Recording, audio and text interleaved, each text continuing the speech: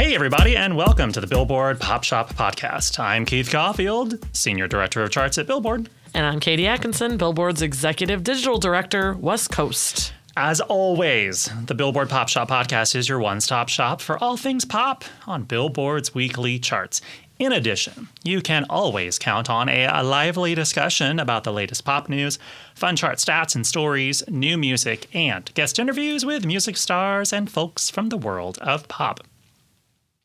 Today on the show, we've got chart news on how Kendrick Lamar lands his fourth #1 album on the Billboard 200 chart with Mr. Morale and the Big Steppers, which debuts atop the list with the year's biggest week for any album. Plus, 4 of the album's songs debut in the top 10 on the Billboard Hot 100 chart. Also on the show, we're talking about Harry Styles' brand new album, Harry's House, which came out last Friday. And because of the positive reception for the album, it got us thinking about some early favorites in the Grammy Album of the Year category. Actually, one of the ones that Keith just mentioned, Kendrick Lamar, also got us thinking about that. So stick around to hear our discussion about those Album of the Year early frontrunners. But first, before we get started, if you enjoy the podcast, subscribe to the show on your favorite podcast provider so you won't miss an episode. And if you want to explore more podcasts from Billboard, visit billboard.com/podcasts. Well, let's do the chart chat. First up, Kendrick Lamar is king of the charts this week as his first studio album in nearly 5 years, Mr. Morale and the Big Steppers, debuts at #1 on the Billboard 200 chart. It's his fourth #1 and fourth consecutive album to debut at #1. The new album starts with the year's largest week for any album, 295,500 equivalent album units earned in the U.S. in the week ending May 19th, according to Luminate. Didn't you say the same thing last week about last week's #1 album, Keith? I did, and I said the same thing about the album from the week before that was #1. A lot of big new albums, as we warned you in a few shows ago. Yeah, we could be talking about this very same topic in a week from now. All right, so a week ago, Bad Bunny did it. A week before that, Future did it. We assume that Harry Styles might do it next week. More on that in just a little bit. But back to Kendrick. His new album is divided into 2 parts, each with 9 songs. The first half is named Big Steppers, and the second half is named Mr. Morale. All 18 of the songs debut on the Billboard Hot 100 Songs chart, with 4 of them in the top 10. And his highest charting song is the track N95, which opens at #3. By the way, Jack Harlow's First Class is steady at #1 again this week. Notably, Kendrick Lamar's album was not preceded by any pre-release singles, though N95 did see its official music video released shortly after the album's debut. Point to note, Kendrick did release a song and video shortly before the album came out, but that song is not on the album. And the song, of course, is called The Heart Part 5, which arrived on May 8th, along with an eye-catching music video where Kendrick morphed into numerous people via a sort of deep fake visual effect thing. Yeah, there was some conversation at the time about whether it would be on the album or not. And it wasn't. It was a cool, setup, though, to get people excited about the album. That's interesting, though, to have, I'm going to drop a song and a video and my album's about to come out, but this won't be on it. And as we all know, that would have only goosed the numbers for this week because it already had the momentum. Hit 300,000. I mean, but clearly my man isn't concerned with such things. That is not his MO. No. He is not. He is the kind of artist where there are a set specific number of songs that speak to his vision for that album. For the project. And if it's not part of it, then it's not part of it. Yep. Gotta love that. All right, well, Mr. Morale and the Big Steppers was announced on April 18th and released on May 13th. And as noted earlier, it is Kendrick's first album in just over 5 years. His last project was Damn, released in April of 2017. Damn spent 4 weeks atop the Billboard 200, his longest run at #1, and was 2017's year-end #1 album on the chart. And, oh, by the way, it was awarded the 2018 Pulitzer Prize in Music. He was the first rapper to ever win a Pulitzer Prize. I wonder what other Pulitzer Prize winners for the music category have been like. Have they been like, the orchestral recordings of, so-and-so from 1940? I wonder if it's been things like that and not really contemporary music. Well, I don't know, so I'm looking. Oh, well. Because now I'm curious, too. We'll let you do that because the next thing we're talking about is completely unrelated to Kendrick. I'm just going to go to the first thing that I recognize, which so far is nothing. Everything is opera and classical. We're still going. We're still moving. We're still on orchestra. Wow. Symphony, concerto. Spring Quartet number 2. I'm in the mid-90s now, guys. Wow. So the answer to your question is it's not only a wild occurrence for a rapper, it's a wild occurrence for top 40 music, mainstream music, pop music of all stripes. Still going. I'm in the 50s now. So maybe he was the first contemporary music artist. That is crazy. Wow. Okay. Wow. Good to know. All right. Well, next up, staying with the Billboard 200 albums chart, 3 more albums debut in the top 10, including Florence and the Machine's Dance Fever and the Black Keys' Dropout Boogie.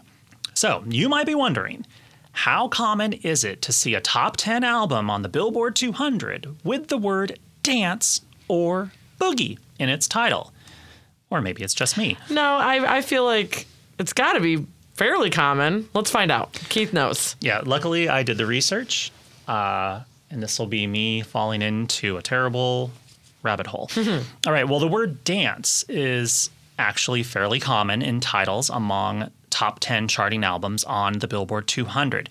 Many an album with dance in its title have reached the top 10. Before this week, the Last Dance album in the top 10 was in 2014, which was actually kind of a while ago, when country singer Lee Brice debuted and peaked at number 5 with I Don't Dance. Oh, so he's not dancing. He's not dancing, but, it's still got the word dance in there. In fact, there have actually been 5 number 1 dance albums, meaning albums with the word dance in their title. Happy this is not a quiz, Katie. Yeah, well, I basically all the things I would have saved for Quiz Katie ended up going in here, so maybe I should have done that. But all right, so here are the dance number 1s, starting with the Flashdance soundtrack in 1983, and we're including it here on a technicality because Flashdance is one word, dance is part of that word, but also Flashdance isn't really a word. Yeah, and it's not like dancing or dancer. It's a dance. It's the word dance with flash. Right. It's not like redancery. Yeah. Like some made-up word that happens to have the 5 letters that make dance in it. So there's Flashdance in 1983. And then we have Fleetwood Mac's The Dance in 1997. Luther Vandross with Dance with My Father in 2003. Madonna with Confessions on a Dance Floor, 2 words, in 2005. And Selena Gomez's Stars Dance in 2013. However, the word boogie is far more rare among album titles that have reached the top 10 on the Billboard 200. How many albums have boogied into the top 10 on the Billboard 200? Not that many. So we have this week the Black Keys with Dropout Boogie. Then we have Volbeat's Seal the Deal and Let's Boogie, which hit number 4 in June of 2016. Before that, there was Corrupt, the rapper Corrupt, with Space Boogie, Smoke Odyssey, which hit number 10 in August of 2001. And before that, the Brian Setzer Orchestra with The Dirty Boogie, which hit number 9 in October of 1998. Small caveat here.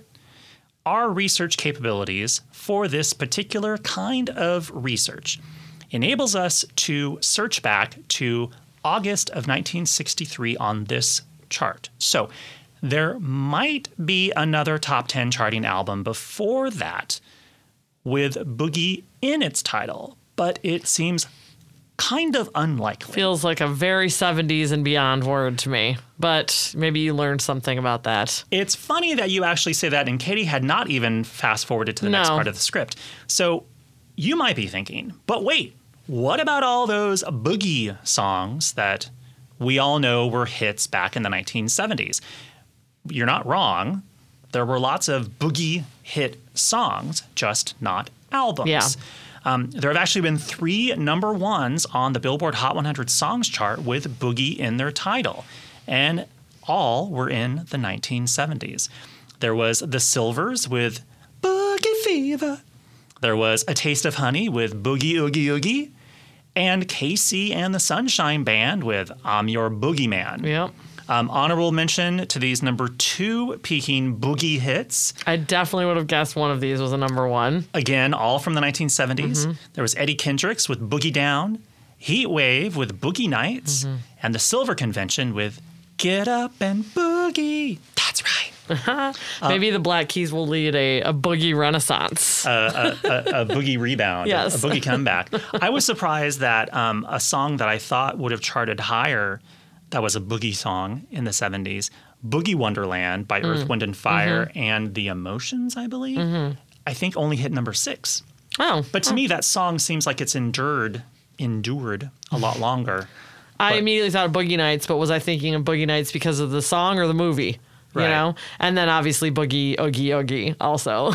I also thought of that. I was researching the word boogie for so long earlier that now just looking at the It's word such a boogie, weird word. it just doesn't make any sense to me. And I'm like, by the way, like, to anyone wondering how you spell boogie, it's Boogie. But the longer you stare at the word, almost like any other word, it now begins to not even look like it makes any sense. Boogie. Boogie. It's like a word that I don't even know if anyone really uses it in common slang. It's Black Keys have always been sort of a throwback, Yeah. so it's like they're continuing that trend of throwing back to a word that no one uses anymore. Like, do teenagers even know what that word even means? Oh, I'm sure my children don't. Like, short of like the boogeyman. Like, Well, even, yeah, does that that's even, a totally different Right. definition. Well, apparently Casey and the Sunshine Band was. Well, they were doing a someone's play on boogeyman. words, Right. You know, I'm like, and by the way, boogeyman is spelled BOGEYMAN. It looks like bogeyman. oh, right. Yeah. Oh, you're right. But Yeah. Casey spelled it. Oh, right. Got Because it. it's a play on Because words. it's a play on words and it's a dance. He's your boogeyman, not to be confused with your boogeyman. What would be the equivalent to boogie today, like in terms of a dancing Oh, phrase? I mean twerk. Right. Yeah. Although boogie was not a specific dance, was it? No, I don't think so. Yeah. Boogie was just more of the idea of like we're gonna like get down on the But dance as far floor. as slang dance words that didn't exist and now do, that's my best example. Right. I don't know. Also, boogie like had its origins from like well before the 70s because fun fact, in the 70s, Bette Midler took her cover of Boogie Woogie Bugle Boy to the top 10, and that song was decades old at that point. So it's a term that But has did been that around for a mean long dance time. in that context? Boogie Woogie Bugle Man? Would you think that was dancing? I wonder. I don't know. I would imagine that. Yeah, I mean, I'm thinking yes, a Boogie Woogie Bugle Boy. Bugle Boy. Did I say man? You said I was man. going Boogie Man again. You're just aging him up a little bit. I'm gonna say yes. Okay. Because like boogieing back in like the 40s, like you're doing the Charleston or something. I don't know. That's what I'm saying. I don't We've know where fallen it came into from. a hole and we can't get out. All right. Let's move on. But this was fun. Now an entomology podcast. But you know who does boogie a lot? Harry Styles. Oh, good transition. And Harry Styles released his new album, Harry's House, last Friday. It got a very positive reaction, including from our own Jason Lipschitz, who reviewed it overnight, Thursday into Friday. It is a very fun album. It feels like the loosest album that Harry's ever put out. I totally love it. If you listen to the podcast, you know I'm a fan. I especially love the album opener called Music for a Sushi Restaurant, which sounds like a Peter Gabriel song, which is high praise because Peter Gabriel's awesome. Ooh, as an aside, go to YouTube and search for Harry Styles covering Sledgehammer by Peter Gabriel on the Howard Stern Show. It is brilliant. See, I wondered if I was drawing that line because of that cover, but I mean, he's clearly a fan and is, referencing that vibe. I wonder, We should look in the liner notes. I wonder where Harry recorded this album at. I wonder he may have recorded it at Peter Gabriel's studios. Because he talked about in that Howard Stern appearance how he plays Sledgehammer in every like new studio they go into to like test out the acoustics, because it's such a killer song for like just lots of little different sonic elements. Right. And that's actually what this new song has as well. Saxophone, drums. That the first time I heard it was in my car, and the drums were coming out of each side of the speakers. Oh, I love stuff like that. So you need it would enhance the listening of this album if you had great headphones or an amazing sound system. Stereo system, for sure. So, Keith, how is it looking for Harry on the charts? Obviously, this is a popular, buzzy album. Do we think this is going to be the next one to have? Number one? Yeah, well, is it not so much could it be number one, but is it going to be the next one you're declaring has the biggest week of the year? 4 weeks in a row? Even though I'm not really in the business of doing forecasts I anymore, know. I'm going to go out on a limb and say, yeah. To the number one and to the biggest week? Yeah. Dang. I think, even though I don't have a number to share based upon everything that I'm seeing, it seems like it's probably a lock to have the biggest week of the year. And what a month. I mean, like, you knew when we talked about like what a crazy lineup of new albums there were, but like, what a month. Like, Future had, it's a blockbuster debut, and then Bad Bunny had a blockbuster debut, and then Kendrick had a blockbuster debut, and now Harry. Yeah, it's just, and it's I don't know if this is going to be kind of the end of this run. I mean, it will be in the short term because there is no album that comes out this Friday. Yeah, because Post Malone is June, right? Yeah. Okay. So is BTS. And BTS, duh. So we have a breather of a week where there isn't like some monster, ostensibly some monster thing that's coming. Mm-hmm. But I mean, there are a series of albums that are coming that could do incredibly large numbers, relatively speaking, like Post Malone and BTS, Carrie Underwood, for example.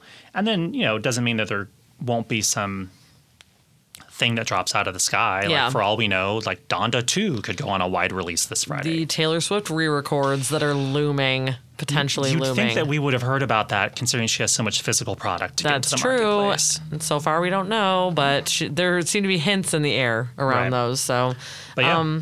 Well, if we're going to continue prognosticating, the warm reception to Harry's album, both commercially and critically, it actually has an 82 out of 100 on Metacritic as of this day, Monday, that we're recording. We're wondering, is Harry's House also a lock for a Grammy nomination for Album of the Year, which would be Harry's first Album of the Year nomination? Either solo or with One Direction. He is a Grammy winner for Watermelon Sugar in a pop category, but not Album of the Year. We are 8 months into the eligibility period for the 2023 Grammy Awards, so we've got 4 months remaining. Yeah, but but there's a lot that's already out. There's a lot that's already out. And so we were also wanting to look at some other albums that might be poised for likely Album of the Year nominations based on their critical and commercial reception so far. Okay, so the eligibility period began on October 1st, 2021. And it will end at the end of September. I checked with Paul Grine this morning. It's official. So 12 months this year. Because we've had some years of like 13. We had one of 11 because of just kind of weirdness with the schedule of when the awards fell. So it is a solid 12-month period. So if Harry's House seems like a safe bet for Album of the Year, who else might fill out the category? And also, how many nominees will there be this year?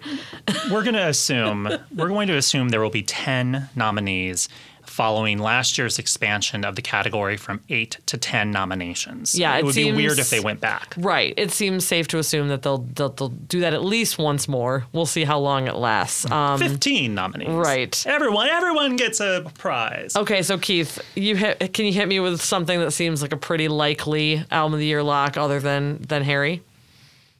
Oh, I don't know, Kendrick Lamar's new album, yeah. Mr. Morale and the Big Steppers. To me, that seems like a shoe-in, slam dunk, obvious nomination. Yeah, Paul actually wrote a whole article about why it's a slam dunk. And I mean, from all reports, it is, as beloved as the previous Album of the Year nominations he's gotten. So, yes. Katie, what else? Well, since we're mentioning things we already mentioned in the show, why don't we talk about Bad Bunny? Okay. Because Un Verano Sin Ti, which came out 2 weeks ago, a surprise drop. This would be his first nomination in the category. It would be. Yeah, he did not get nominated for his El Tour del Mundo. Is that what it's called? That was the big album that also was number 1 on the Billboard 200. Right. He did not get a nomination for that.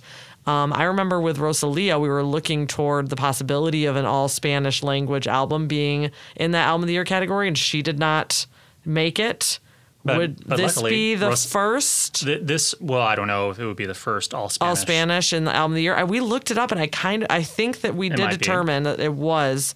But you're saying Rosalia also could be in this category. Rosalia also has a new album out. How do we say the name of it? Motomami. Motomami. In theory, both albums have been well regarded. Both are popular albums. Both are by artists that have kind of that walk and talk like Grammy faves, people that the Grammys might endorse. And I think that we are now at a time in the Album of the Year category, especially if there's 10 slots, where you could easily see 1 or 2 all Spanish language albums, especially by these artists, among the contenders. Totally.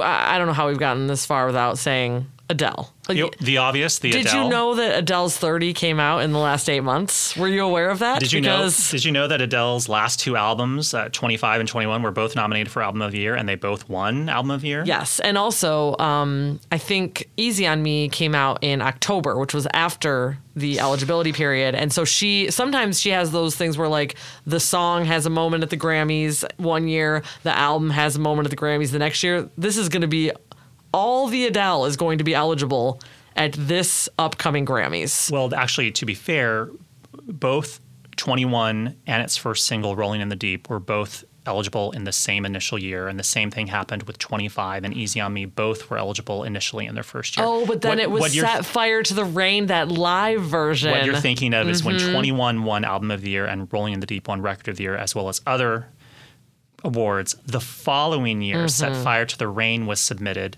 Set Fire to the Rain is from 21, and it was submitted to the record for submission the following year as a live recording, and that won for Best Pop Solo Performance. And then she also probably had a Skyfall nomination somewhere mixed in there as well, right? Yes. So that's what I'm thinking of. Right. She dominates all years, but Adele's 30 is going to be, I feel like, very safe saying that will be in there. It feels like 8, 10, doesn't matter. It's going to be there. So we are up to Harry, Kendrick, Bad Bunny, Rosalia, possibly Adele. So we got 5.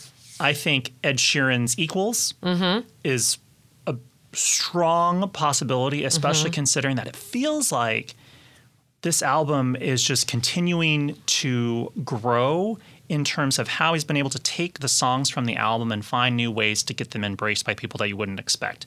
Through the remixes and sort of live performances that he's done, that has extended the life of this album. And I feel like this album may still be with us in a very sort of present way by the time people are starting to actually start voting and nominating for things in a few months. Yeah. And also it's a really popular album. It was number 1. It's had hit singles. And also... Can I put you on the spot about what if his previous albums have been nominated for Album of the Year? No, you can't. Why don't I look? I do recall that I remember there was a little bit of controversy that year where he was nominated for Song of the Year, but not in anything else in the Big Four, and it seemed like he was collateral damage. He definitely has been from the special sauce committee that is now no sort of longer punished around. As representing the white male contingent of pop music. But now it's just a sheer popular vote. Oh, now I didn't realize Bad Habits was out last year. So that got nominated for Song of the Year last year from the album Equals. I didn't remember that. Okay. That already indicates that there's a fair amount of general acceptance of it. That's Ed true. Sheeran in the Big Four categories. That's true. All right. I'm just scooting back to see if we get to an album of the year. He was nominated for The Weeknd's Beauty Behind the Madness. That doesn't count. I mean, it counts. But I know, but we're still going. I'm thinking that Divide was not here we nominated. are. Multiply. Album of the Year, 57th Annual Grammys, nominated, not a winner, but nominated. So Divide was the one that was left out. And then once again, nominated for Taylor Swift's Red, not helpful. And that's the only one. So this would be his second nomination for Equals. I think he's probably a very strong possibility. Well, since I just said his name, should we say The Weeknd's Dawn FM? Which it came out at the top of the year in January, usually a dead time for new releases from superstar artists. And I checked its Metacritic number, and it's really high. Like, it was really a well-regarded, warmly embraced album. As a personal aside, I actually enjoyed the album. It didn't sell as well as After Hours and... No, I mean, After Hours came out of the gate with Blinding Lights and other established hits. What was the song that came out before After Hours? That Heartless? Yeah. Heartless had already hit number one before that. This, Dawn FM, just kind of dropped out of the sky. So it's a different kind of setup in that if things go correctly, the album will continue to churn out hits for the next few months. So we shall see. But also, it's The Weeknd. Right, so, which it's pretty loaded there. He yes, with his history with the Recording Academy. Yeah, because After Hours was not denied with everything. It was completely snubbed for absolutely anything. But that was also when they had the sort of special committees in the Big Four categories. The question is whether he might try to get his album removed altogether. He actually won a Grammy this year with Kanye West on is it Hurricane? He won for in one of the rap categories with Kanye. But The Weeknd also declined, I think, to submit any of his material last year. Yeah. So he took Save Your Tears out of the running, which could have been easily a possible contender for Record of the Year. Yep. So he may do the same thing with Dawn FM. Yes. I think I went last, but I'm going to say the next one too. Okay. Silk Sonic, who dominated the Grammys this year. If Silk Sonic's An Evening with Silk Sonic album is not nominated for Album of the Year, say something. Okay, I will just say say something we can hold you to. I will just say there's no way Silk Sonic will not be nominated for Album of the Year. I agree. Full stop. I described Silk Sonic's popularity with the Recording Academy earlier in an email to Paul and to Katie. I described them as kind of Stevie Wonder meets Lionel Richie meets Adele, where they are sort of universally enjoyed by what appears to be a very substantial number of people within the Recording Academy. Young and old, people appreciate their musicality, their tipping of the hat and acknowledging of previous music from previous decades, but also spinning it forward. They love the fact that they are showmen. They love the fact that they can play instruments. They love their songwriting craft. And you already had a preview and basically an example of how the music, what the music is like from this previous Grammy show where they performed and won a bunch of awards. So there's no way it will not be nominated. Yeah, no, there's literally no way. There's literally no way, which also means that, well, I won't get there. You had a couple more here. Couple more. Yeah. I think Brandi Carlile with In These Silent Days, which came out on October 1st, the very first day of the eligibility period, considering that Brandi has been a Grammy fave for a while, I think she's a solid contender, even if by the time they start actually voting, it will be a very old album. It's Brandi Carlile, who all you have to do is see her perform once, and you're like, oh yeah, I love She's an artist. She's an artist, and my God, that voice. And, and if you look at the Big Four nominations last year, it's like even songs that she wasn't on, she was nominated for. She wrote for Alicia Keys. She had what, two? Was she the person that had two nominations in the Song of the Year category? Yes. And so it's like even if she doesn't have an album out, she's all up in the Grammy nominations. And that kind of tells you everything you have to know. It's like, especially now when the top four categories are all kind of pure or all just pure popular vote, if she still made it in there with two nominations in Song of the Year, imagine what will happen when your whole album is available to be voted on.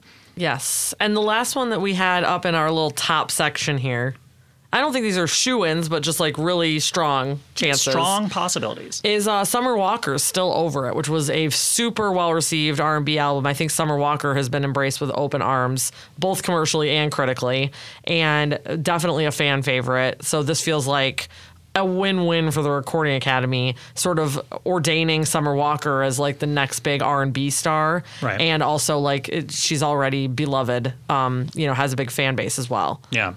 That's just the, how many we came up with, 1, 2, 3, 4, 5, 6, Is that 10? 7, 8, 9, 10. We came up with 10. So why do we need to even go on? We got you covered, Recording Academy. Nothing else can come out this year. And here are just a few names that we didn't mention that all released albums since October 1st that could be in the conversation. There's new albums from Coldplay, Phineas, don't forget Phineas, who was nominated for New Artist and has already won apparently like 52 Grammys for his work with Billie Eilish. Yep. Elton John, ABBA with their first album in nearly 40 years, Voyage. Keep in mind that the first single from this album, I Still Have Faith in You, was nominated for Record of the Year last year. Kanye West, Donda 2, if that is technically eligible, because he put it out on a stem player, but maybe it's coming out in a wide release. I don't know. I think as long as the Recording Academy can listen to it and it got released, sure. Sure, stem player is wide release. There's new albums from Maren Morris, Thomas Rhett, Jack White, Bonnie Raitt, Miranda Lambert, Arcade Fire, and Alicia Keys. And don't forget, we've got many albums on the way, including any number of surprise releases that could drop out of the sky, plus those that we know about, like new efforts from Post Malone, Carrie Underwood, another Jack White album, and Burna Boy, who's already won at least one Grammy, I believe. Yeah, he did. And during the pandemic year, because I remember his acceptance speech on Zoom from Africa. Yes, somewhere. It was incredible. Whole family was there. It was awesome. Was he actually in Africa at the time? Or I don't know where he was, but he was with his family. Yeah, and honestly, it made a case for scrapping the premiere ceremony and doing it all remotely because it was so fun to see that. And actually, one last mention, since she was in our list, Taylor Swift's Red, Taylor's version, which has been the biggest selling of the Taylor's version of the two that have come out so far, I believe. Had a #1 song off of it, All Too Well, Taylor's version, from the vault. Just going to keep going. She put out a statement last year saying, please do not consider Fearless as a contender, because she had Evermore like as a new release. So it was like, don't consider Fearless. Is that a blanket statement? Don't consider any of the Taylor's versions? Because obviously these are all albums that did really well the first time around at the Grammys. And Evermore ended up getting nominated for Album of the Year. It did. It did end up getting nominated.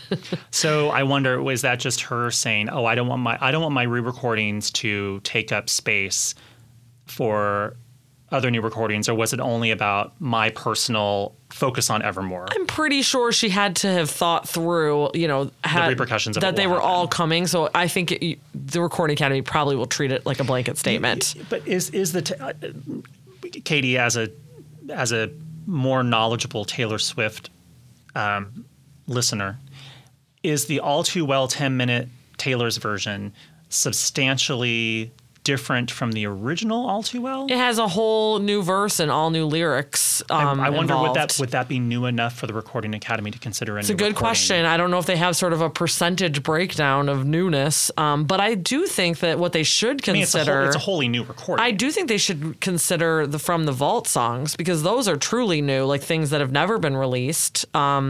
Those are songs that some of them I think are great songs that could have been singles back in the day. And so I feel like they should maybe consider those individual songs, if not the full albums. You won't remember this, and I'm putting you on the spot. Offhand, do you remember how much, with the full album, the full Taylor Swift Red Taylor's version, how much of it was re-recorded old material that had already been released, and how much of it was previously unreleased music that she recorded for the first time? Because it seemed like there was more on Red than there was on Fearless, or I could be completely... Well, I think you're right, but we have to take into account, deluxe editions as well, which is not what the Grammys considered, for instance, when they nominated Red for Album of the Year, like that...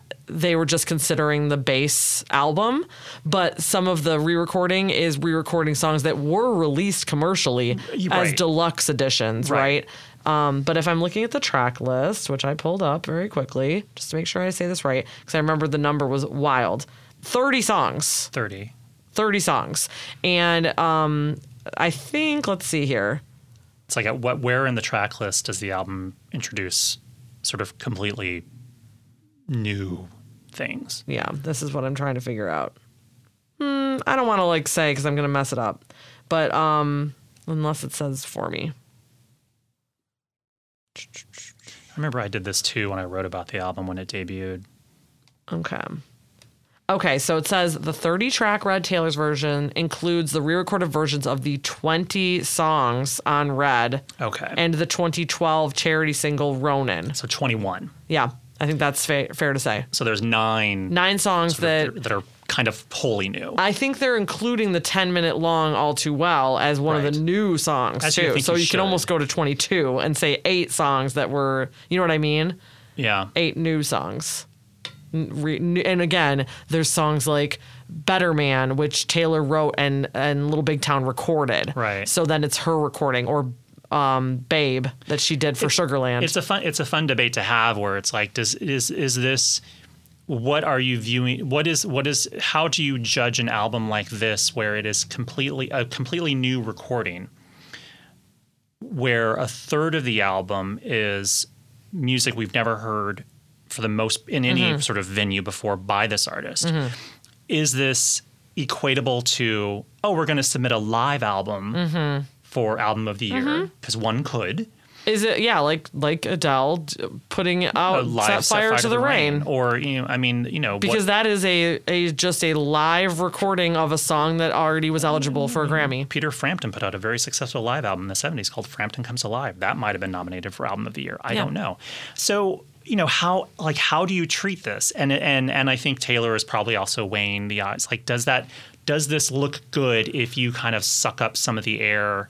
Which is probably why she kind of made the judgment call to say, step out altogether. Because I think there is a world where, especially with Red, All Too Well 10-minute version that could have get nominated. Yeah, it could have been in there. And then it's like one thing to re-record, and it's another thing to get re-awarded for the same album you were awarded before. It's like double jeopardy. Yeah, and it's funny. There was we completely fall into a rabbit hole, but there was there was sort of a quasi example of that in 1995 when Michael Jackson released his History, Past, Present, and Future Book 1 album, which was a two CD album, a double album, where one disc was greatest hits and one disc was a whole new studio album.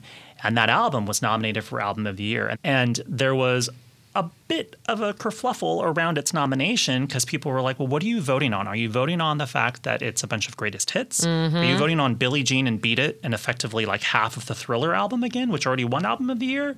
Or are you voting on the new material, which at the time people believed was not as amazing as Thriller. Right. So people were like, well, I don't know. There's a lot of hawing around that. Well, so I feel like this is what the Recording Academy always has to deal with. The position of the folks at the Recording Academy. This is why we have chart rules. This is why they have their rules. People hate us. People hate us for our chart rules. Okay, so let's move on. Yes. But God, it'll be let's see how many of our 10 possible strong contenders can make it in there. TBD. All right, so now it's time for the chart stat of the week. So this is just sort of a small kind of fun aside thing. When we were doing the boogie research earlier, I was interested in sort of looking back at the 1970s on the Hot 100 chart and wondering which artists had the most top 10 hits in the 1970s, meaning they may have had a song that began its chart life in 1969 and continued into 1970, or they may have had a song that peaked in December of 1970 in the top 10 and then continued its chart run in at the end of the 70s, 1979, and then it continued on the charts in 1980. So basically, which artists had the most number of songs that were somewhere in the top 10 in the decade of the 1970s. So this is actually a quiz, Katie. Oh, man, here we are. So, Katie. Yes. Which artist do you think had the most top 10 hits on the Billboard Hot 100 Songs chart in the 1970s, meaning from January of 1970 through December of 1979? Okay, so this is just shot in the dark. I'm going to say the Bee Gees. You're close. They had 12. They had the third most that decade. I feel good about that. Elton John. Elton John had the most. Yeah. 16 top 10 hits. Wow. Which I know today that number seems small when someone like Drake can get 16 in a week, even though there's only 10 positions in the top 10, he can get 16 somehow. Somehow Drake figured it out. Elton John, that was an enormous number of top Do you mean 10s. current pop star Elton John, who just had a top 10 in the Hot 100 last year? It's true. So here were the artists, here were the acts that had the most top 10s in the 1970s. Elton John with 16, Paul McCartney with 15, the Bee Gees with 12, Carpenters also had 12, as did Chicago and Stevie Wonder. And then rounding out the artists who had at least 10 top 10s in the 1970s, we had Barry Manilow and the Jacksons, a.k.a. the Jackson 5. Mm-hmm. Notice that there are no solo women in there? Yes, I did notice that. Yeah. But the Carpenters represented because the vocalist there for the most part was Karen Carpenter, a woman. The Carpenters, by the way, were a brother-sister duo of Karen and Richard Carpenter. The two women that had the most top 10s in the 1970s but didn't quite get to 10 top 10s were Donna Summer and Olivia Newton-John. Each had 9 top 10s in the 1970s. Okay. So there you have it, a little sort of 1970s throwback Quiz Katie 70s showdown. Since we're on a boogie theme today. Yeah. All right. Well, we've reached the end of our sizable show. Our boogie oogie show. So what song should we go out on? Oh my gosh. Man, where do we even begin? I don't even know. We've talked about a lot of things. We have. Go out on one of your favorite top 10 hits from these artists from the 1970s. Oh, I like that idea. You said the Bee Gees initially. Oh, I mean, I love the Bee Gees. Well, I've got my favorite Bee Gees song, though, is not a top 10, I don't think. Inside and Out. Is that one of their top? No, I'm just going to pick one of their songs that isn't a top 10. We'll check to see when it came out. Let's look. I think that was 1979. I think it was from... Yeah, but was it a top 10? Oh, it absolutely was. Oh, I think it was number 1. Love You Inside Out. I think it was 1979, 1980. 1979. So it definitely was 1979. Great. See, when did it at actually come out as a single, though? I want to make sure it didn't actually hit number 1 in the 1980s. Making sure. It says released April 1979. Okay, that's when the single came out? Yes. Then definitely it was, I think it was pretty sure it was a number 1 as well. 1979 hit single. Did it say it went to number 1? All right. It reached number 1 on the Billboard Hot 100 for 1 week. Things that I should know. I'm pretty sure I knew. I was introduced to it from a Feist cover that I fell in love with, and that I backward fell into it. But that's how the kids these days find out about music too. So here we are. Love you. It's such a weird song. I love that song. Just the way it's structured. Love it. If you again, go to YouTube. It's fun to go look at old filmed recording sessions of the Bee Gees when they were recording songs that we all know now, and how they made them in the studio without really the aid of a lot of computer technology today, and how they made those records sound so cool, so modern, so advanced, with just sort of state-of-the-art at the time, old-fashioned studio technology and incredible musicianship. Anyway, we're going to go out and love you inside out. See you guys next time. Bye.